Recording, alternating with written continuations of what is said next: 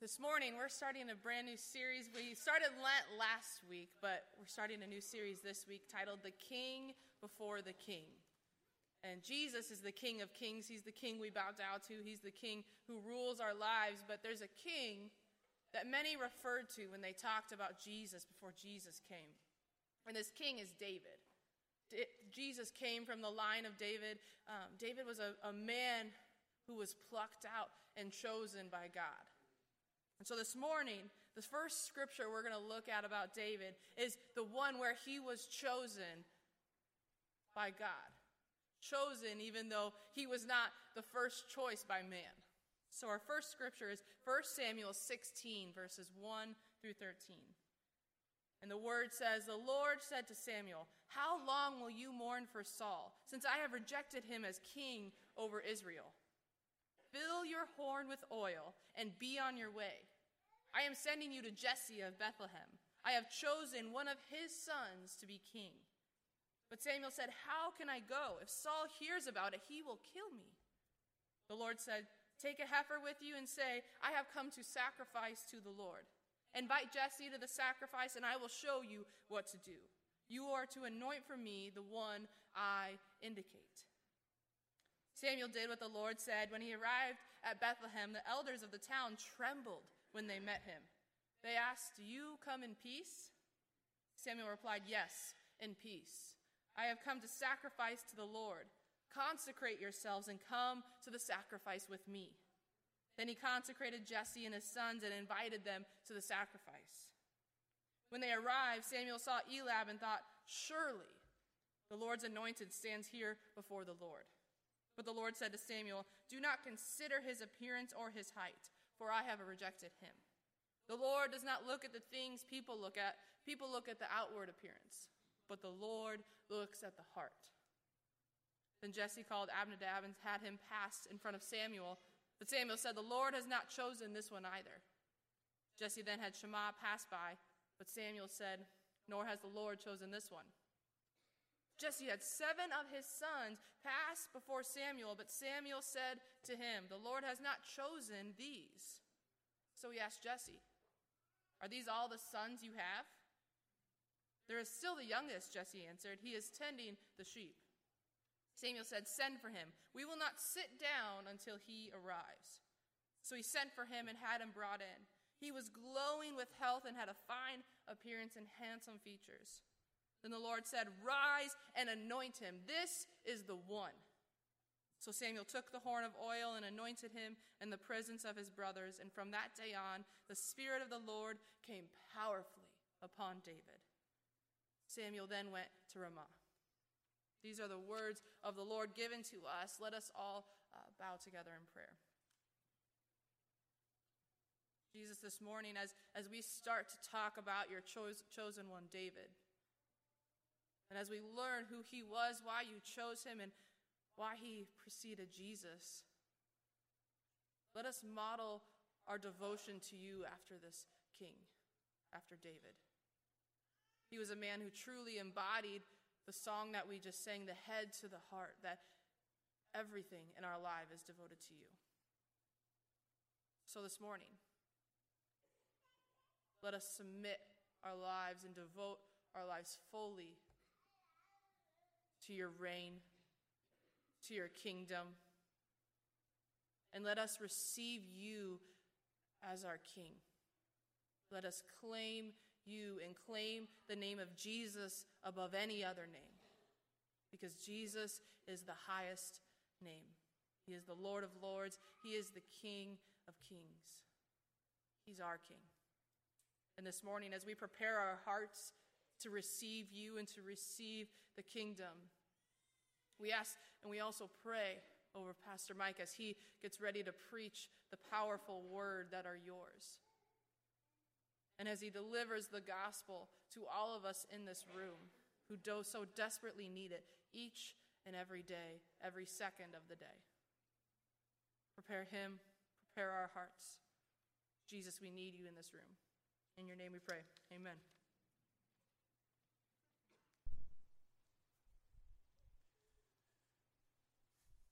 Good morning. So glad you're here in worship today. If I haven't met you, I'm Pastor Mike Morgan, one of the pastors of the church here. A couple of things. One of this is just special for 10:15. I didn't say this at the earlier service.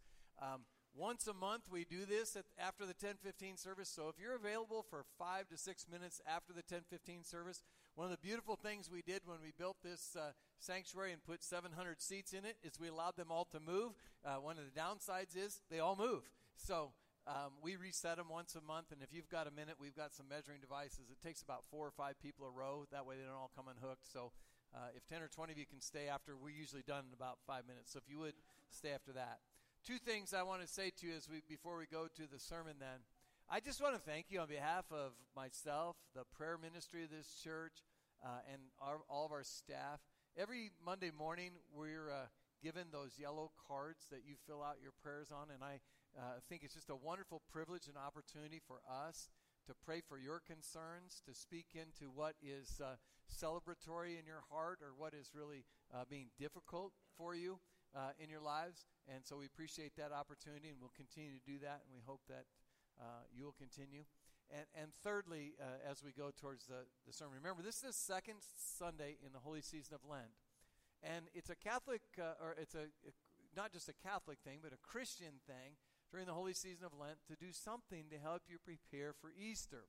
Usually that takes the form of a spiritual discipline. For instance, giving up something. You've heard that expression of giving up something you really enjoy so that when you think of it, when you crave it, you're reminded of the sacrifice Christ made for you. Or, and many people do this, adding something, a spiritual discipline, whether that be reading something, praying about something every single day, so that you might draw yourself closer to Christ. But I encourage you, if you haven't done that yet, it's not too late. Easter's not until the end of April, so I encourage you, even during this day, to go home and think about what it is that I can do to draw myself closer to Christ during this holy season.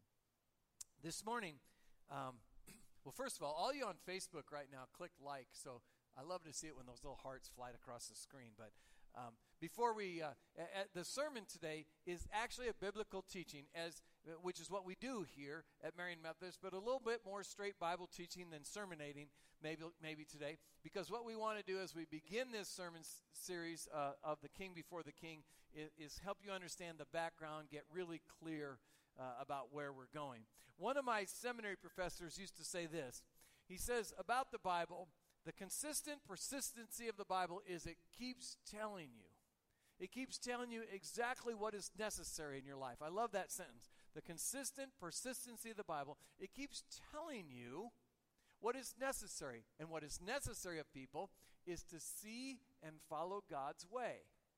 To find God's way as it's laid out for us in the Scriptures and follow it. It keeps telling us that. And it keeps telling us that God will intervene and how God will intervene. It tells us that when we estrange ourselves from God, and we do that by our own volition, that God will intervene. God will insert God's self into the human story and lead us back, if we choose to be led back, from our estrangement to God's holy way and God's righteous way for living day by day. So the holy season of Lent that we're in the midst of beginning now is the precursor to understanding God's insertion of himself. That is the incarnation, God in the person of Jesus Christ. So we're going to talk about the King before the King and study 2 kings. So let's peek at the first one first. David, the king of Israel. Let's peek at him first. You know David. You've heard the stories of David. David's the one that picked up a rock and slung it into the head of Goliath of Gath. And then, this is the part we usually don't sing a lot of songs of in our children's ministry. Not only did he penetrate the skull with that rock of Goliath of Gath, then he took Goliath's sword that he could hardly hold up and lopped his head off. You know David. You know David. He became a great warrior for Saul the king. He led all of Saul's armies of Israel, and they never lost when David was leading there. You know David. He brought the Ark of the Covenant back. It wasn't Indiana Jones. It was David the king. David the king brought the Ark of the Covenant back into Jerusalem. And kind of like, those of you that are wearing green, doing a little Irish jig, David does a little dance in front of the Ark. His wife, Michal, wasn't a big appreciator of that, but David was dancing in God's glory. You know David. You've probably seen the movie or read a little bit about the Bathsheba incident, right? You know David. You know David because we just a few months ago on Christmas Eve read the story where it says, today in the city of is a Savior born, Christ the Lord. You know David. He's the boy who becomes king, the second king following only Saul of Israel. But he is a king with a small k, a small case K. You know David. He points to the king that's going to have a capital K. And he's our focus. So let's focus a little bit on Jesus Christ, the King of Kings, the Lord of Lords. You know Jesus. You know that there were hundreds of prophecies of Jesus coming before he was even born, and he fulfilled every single one of them in the scriptures. You know Jesus. Of him it said that he is wonderful counselor, mighty God, everlasting Father, the Prince of Peace. You know Jesus. His very name, Jesus, means the Lord saves. It says that Joseph is told, name your son Jesus because he will save people from their sins. And his very name means the Lord saves. You can check this out in Matthew 1. I'm not making this up. And then in the next sentence it says, and you are to call him Emmanuel, which means God with us. So his title means God is present with us. And his very name means the Lord saves. You know Jesus. Both Jesus and David were anointed for kingship long before their coronation. David by Samuel in Jesse, his dad's home, right there in Bethlehem. He was just a kid anointed king. You know, probably like 15, 16 years old. He's anointed king. Do you know how much car insurance costs for these people? And he's anointed king. We'll come back to that. Not the car insurance. Jesus is anointed king before his very birth, before Jesus even arrives in Bethlehem. He's anointed king. Both David and Jesus, born in Bethlehem, both died in Jerusalem. Both were loved, were rejected, and were betrayed by their own people. Their own people loved them, rejected them. I mean, David was the favorite. He was the rock star of his ages. He was the conquering hero. And as soon as he becomes king, the coup attempts begin. He had friends that weren't friends. You know, David had friends that behind his back were reaching from a knife. Jesus was the favorite of all of Israel. Thousands came to get baptized by John the Baptist, but when Jesus came by, John said, he's got to increase and I've got to decrease. And think about how much of a favorite you'd be if you were able to feed thousands of people at one time. Think about the kind of favoritism that Jesus was getting from the masses when he healed the infirmities. People that were limping were able to walk. People that were blind were able to see. People that couldn't hear a single thing were given the sounds of melodies and the beauty of the wind. Jesus was well received because he was speaking to people's hearts. They were coming to him en masse. But he was rejected by the people too. The religious leaders would have him not. And look at his buddies. Peter traveled around with him for 3 years. And at one time, Jesus had to call him Satan because he didn't get it. And another night, 3 times, Peter said, Jesus never knew him. And look at his buddy, Judas, another one of the 12. Spent 3 years with Jesus. Sold him out for a few bucks. Rejected and betrayed by their own people. And they reigned. Both David and Jesus reigned in spite of rejection and rebellion. There was never a time where both of them weren't being rejected, and there was never a time when they both weren't being rebelled against. And they were both, David and Jesus, misrepresented by others, people that should have been close to him. David's misrepresented by his own son, Absalom. I mean, I get that sometimes the monarchy becomes a family business, but Absalom was trying to wedge his way in place sooner than David would go. His own son, David's own son, was lying about what David was doing as part of a coup. And look at Jesus, the Sanhedrin. I mean, here Jesus comes to fulfill the law, the very laws of the Jews, what we would call the Old Testament. And the Sanhedrin were the keeper, the curators of that law, and yet they rejected him, and they pushed him away, and they lied about him, and they convinced the crowds to lie about him. These were supposed to be the good guys, but they misrepresented Jesus all over the place. And both David and Jesus wept on the Mount of Olives over the tragedies taking place in Jerusalem. David's heart was with his people. He wanted his people to go the way the Lord would want him, but he wept for their shortcomings. Jesus weeps over the people that are seeking to overthrow God's rule in the world. God had inserted him to help Jerusalem know which way to turn, and they missed it completely. They missed his point. And both Jesus and David defeated their enemies. David was the huge warrior king. Everyone he went into battle against, he prevailed against. And Christ Jesus himself prevailed against humanity's two biggest foes. He beat sin away from himself and gave us the opportunity to reduce and relent from sins. And that one foe that is undefeated against humankind, death, Jesus walked straight into it, took the beatings, took death straight on the cross, went into the grave, and then was resurrected from the grave to show that if we affiliate with him, if we allow him to be our king, that foe that stands against all of us, he is able to defeat for us as well. Both were anointed king before they could become king. We call this the prevenient appointment.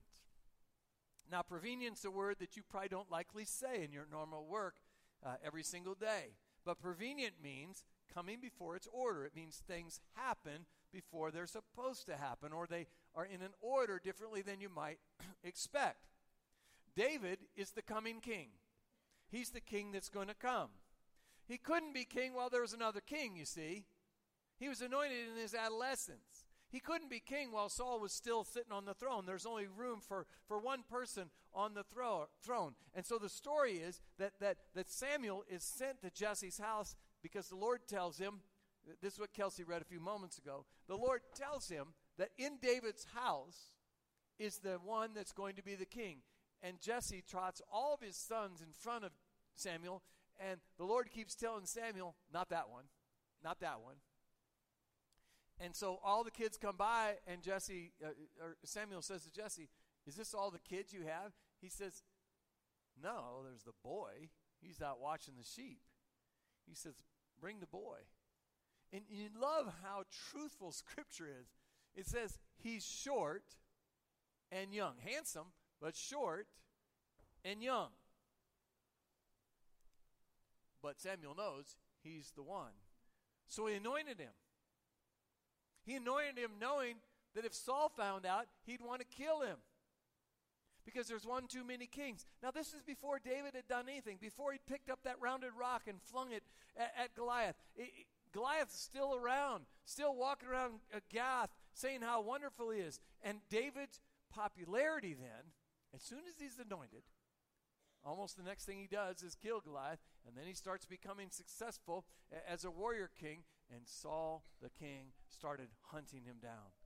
He chased him all over creation, trying to kill him. And David waited patiently because his moment had not yet come to be king. And the people weren't ready for David to be king. In his anointment, he was too young, too short, too inexperienced. He wasn't quite ready for all that. And Israel knew what we all know, that sometimes cult heroes don't make the best kings. But still, this anointment of David is going to be unstoppable. Like David, Jesus is the coming king. He's the coming king. As soon as he's born, do you remember this story? We told you what his name was and what his titles was, but as soon as he's born, Herod gets word that another king has been born in his own land. And Herod says what? Find him, kill him. There's only room for one king here. So to make sure, let's kill all the little boys under 2 years of age. Find them, kill them. Not quite time yet. We know what's coming in later in Lent is this, what we call the Palm Sunday parade. In reality, it was probably 30 or 50 people walking from the Mount of Olives down through the Kidron Valley, up through the Eastern Gate to the temple in Jerusalem, where Jesus is coronated. He's proclaimed, Hosanna, blessed is he who comes in the name of the Lord. Hosanna is the son of David. But people aren't ready for him to be king.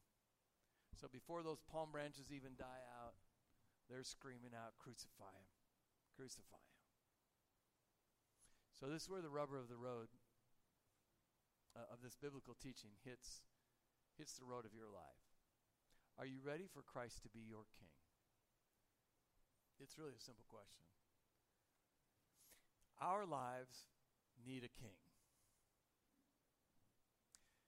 I have found through the living of my life that my way leads to chaos and separation from God. I have a lot of good ideas, but they tend to, when I play them out to their nth degree, take me away from God, not towards God. When I try to be my own king, when I try to pick up a crown and wear it on my own, that's where I end up. I suspect you being people have roads not so dissimilar to mine. Look what Solomon says in Proverbs. There is a path that may seem straight to someone, but in the end, it leads to death. And what that means is that it goes away from where you need to go. Now maybe in your search you've tried everything. Maybe you say, listen, in the writing of my life, I have tried, in quotes, everything. I've tried to be a good person. I've done good works. I helped build a ramp for somebody that needed a ramp. I serve on local Rotary. I do good things for kids, all those kind of things. And still there is this within me that seems desert-like. But I've done everything. I've tried being spiritual. I mean, I pray, and I don't necessarily want to be religious, but I know that there's something out there. Maybe I call him the good man upstairs or the lady upstairs. I'm spiritual, but I still don't feel, led. I've read all the philosophy. I took Philosophy 401 in college, for goodness sake. I've been morally sound. I never hurt anyone. I don't even cuss. I don't even yell at the lady in the grocery store that's taking forever with her coupons. I go to religious stuff. I went to, Jars of Clay concert. But our paths, though they seem straight, they lead us straight away. And our paths seem like we're feeling far from God on our own devices. And out there on our own, we cannot become whole. And not only can't we become whole, we're simply not becoming whole. Our life needs a king. We all need a ruler, a majestic ruler in our life, and only Jesus will do. So I don't hesitate this morning, come to you simply saying this: receive Christ as your king. Receive our king. It's a personal choice. Most people that live in a monarchy don't get a choice as to who their king is. But we live in an eternal monarchy, and we get to choose who our king is. It'll either be ourselves or it'll be Christ. And I would say to you, let this king rule in your life. In Revelation 3, the Lord Jesus himself says, "Here I am." That's really close. Here I am. I stand at the door and knock. I don't know if you've ever looked at this piece of artwork that's right outside this door over there, but it's a picture of Jesus, hand raised, to knock on the door. It explains this passage because here's Jesus, hand raised, ready to knock on the door. And if you look at the door, no handle on the outside. The door has got to be opened by the person on the inside. Behold, I stand at your door and knock. For some of you, it is an incessant banging because Jesus has been trying to get a hold of you for a long time. And others of you, just a simple knock. If anyone hears my voice and opens the door, says Jesus, I will come in, I will eat with that person, and they will me. He will not barge into the door. Understand this. This is the one that on the cross is said of, he could have called 10,000 angels. I think he can make it through the door. He is the only one that created his own mother. I think he can make it through the door. He's the only one that simply said to a stone, roll away, and it rolled. I think he can get through a door. He's shown that he has and can. But he's not going to barge through the door of your life. He simply will not. This is your most important choice, is to discern who's going to be your king. To decide whether you're going to receive Jesus Christ as your king or not. And the thing about Christ is he will come at opportune moments. You will hear the knock when you need to hear the knock. You know, it's said of Satan in the wilderness that he is going to provide persistent opportunities for us to walk away. It says in the wilderness, after Jesus defeats the temptations, quoting Satan himself, scriptures, that Satan leaves until an opportune time, which is to say until Jesus' heart gets a little weak again, and Satan's going to try to slip his way in there, to wedge himself into Jesus' life. But he cannot. But Christ comes at an opportune time for you too, and I will tell you it's always an opportune time. There's always an opportune time for you to walk away from God, but there's also this persistent opportunity that is tapping on the door of your heart, persistently inviting you to open the door and walk towards him and allow him to walk towards you. This is the Christian truth, and the church is the opportunity that says to you, receive him as king. I don't know what kind of a pastor would walk through Lent without saying, receive your king. Because if you take opportunity to receive him as your king, then you can enjoy life with your king. See, our king doesn't come to rule over and keep us down like a subject to suppress us and hold us down. And in the horrible way of saying this, lord over us to keep us in accountability and all that sort of thing. What he comes is to come in and rule us in such a way that we want to live on his path, that we're filled by living on his path. This is why he himself says to us in John chapter 1, yet to all who receive him, to those who believe in his name, he gave the right to be children of God. That is a loving king, a caring king. Now you might say, or you might not, I've heard that knocking. I've felt for a long time that something is lacking in my life, that I need something more and I need someone more than who I have right now. Because right now, I'm leading a life that's being led by me and me alone. And there is this void. There is this difficulty. There is this desert, a wilderness within my soul. And I just came by to tell you this morning that you don't have to live there. There is a king who will make your life full. You may not have every asset you want. You may not even be surrounded by all the people you want. But you will have a king that's dependable, reliable, and loving. And while there's thousands of pages of theology written about him and how you can receive him as king, while we've got storerooms of books down there in our education building, while we have 5 or 6 classes going on several days and several nights a week to help you become a better subject of this king, it really starts by you taking him on as your king. He's already anointed to do so. And I could make it very complicated, but I don't believe it is. It hasn't been in my life. It's about choice. You make a couple simple choices. The first is to believe that Jesus Christ is the Son of God, the King of the world, the King of all things, from eternal to eternal. You believe that he is the Lord of lords and there is no other like him. He has no peer, he has no equal, and there never will be one created. He is the only uncreated in all of the universe, and he is worthy to be your king. And if you believe that, then you're ready to receive the forgiveness that only he alone can offer you. You're ready to receive the fact that each and every day, beginning with today, he can wipe all the stain of sin out of your life. That by his blood on the cross, a miraculous thing, blood makes you clean. That's not the way it works in the world, right? Blood stains, but his blood makes us clean. If you're willing to believe that Jesus Christ is the Lord, you will receive the forgiveness, and you can receive the Holy Spirit to indwell in your life and live with him forever.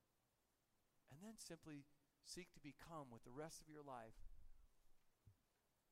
the one that he would have you be. It's easy to say.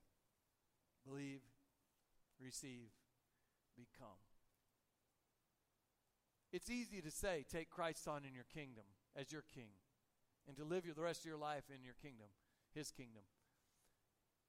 But we've proven it's pretty hard to do. And this I know.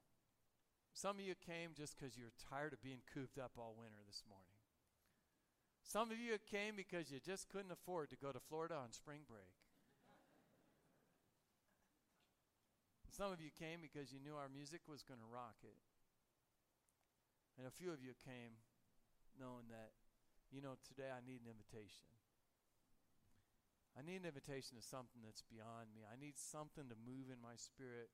I came with my hearts open, my ears ready to receive something.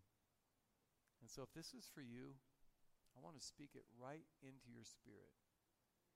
Jesus Christ desires you to live in his kingdom. It says in John chapter 10, I have come that they may have life and live it to the full. So the question that I ask with consistent persistency is simply, is today your day? Is today your day? Is today the day you say, all right, as a king, I am terrible at it. My kingdom is in shambles. The buildings of my household are in ruins. I need to yield kingship to another. If today's your day to say, Christ, I choose you as your king, I want to just simply offer that opportunity to you. It's there every day. It's there this afternoon when you're not here. It's there tomorrow when you're on your way. But I think sometimes in the Christian church we don't offer this enough. But you get to choose the king of your life. And so I simply say, choose wisely. So I'm going to take 1 minute, maybe less, maybe more. And I'm going to say a prayer. And if it's not for you, then I just ask you to be quiet and wait, and we'll take an offering in just a second. But there's 1 or 2 or 12 of you that say, I need that invitation. I need something to change right now. So let me quit talking about it and get right to it. Will you pray with me? Lord God, you know that everyone here doesn't need this, but there are a handful of us that do. So speak to them right now, Lord. Use the voice of pastor that has a microphone wrapped to him to simply say this. Choose now. Don't be abated. Don't be stopped. Don't worry about your assets and your problems. If you desire Jesus Christ to be the king of your life, choose him now. Don't wait. There's plenty of time. Worship's not over. Think about it. And if you're ready to choose Jesus as your Savior, as the king of your life, then in your heart, words like these should do. Dear Jesus, I need a king. Thank you for picking up the crown and leading and managing my life. Forgive me for my sins, and please fill me with the Holy Spirit, for I desire to serve you. I pick you as my king. I need no other. Lord God, that is my prayer today. For all of you that needed that, I'm grateful. For all of those that have been giving Christ kingship over their lives, I hope your prayers of celebration are going on right now. And we pray these things, we say all these things in the name of the one Lord, Jesus Christ, who comes to serve as the one and only King we'll ever need. In his name we've come, in his name we pray. Amen. Now, friends, if you're a visitor, I don't want you to be encumbered by all this, but at Marian Methodist, we love to take offerings every week. We have people that come. They call them ushers. They come with baskets, and you can throw, coins, bills, your credit card in there. We'll take it from there. But we love to give gifts that represent us, so we do take an offering every week, and so that's enough preface to that. Give gifts that represent yourself to God. Ushers, will you help us out?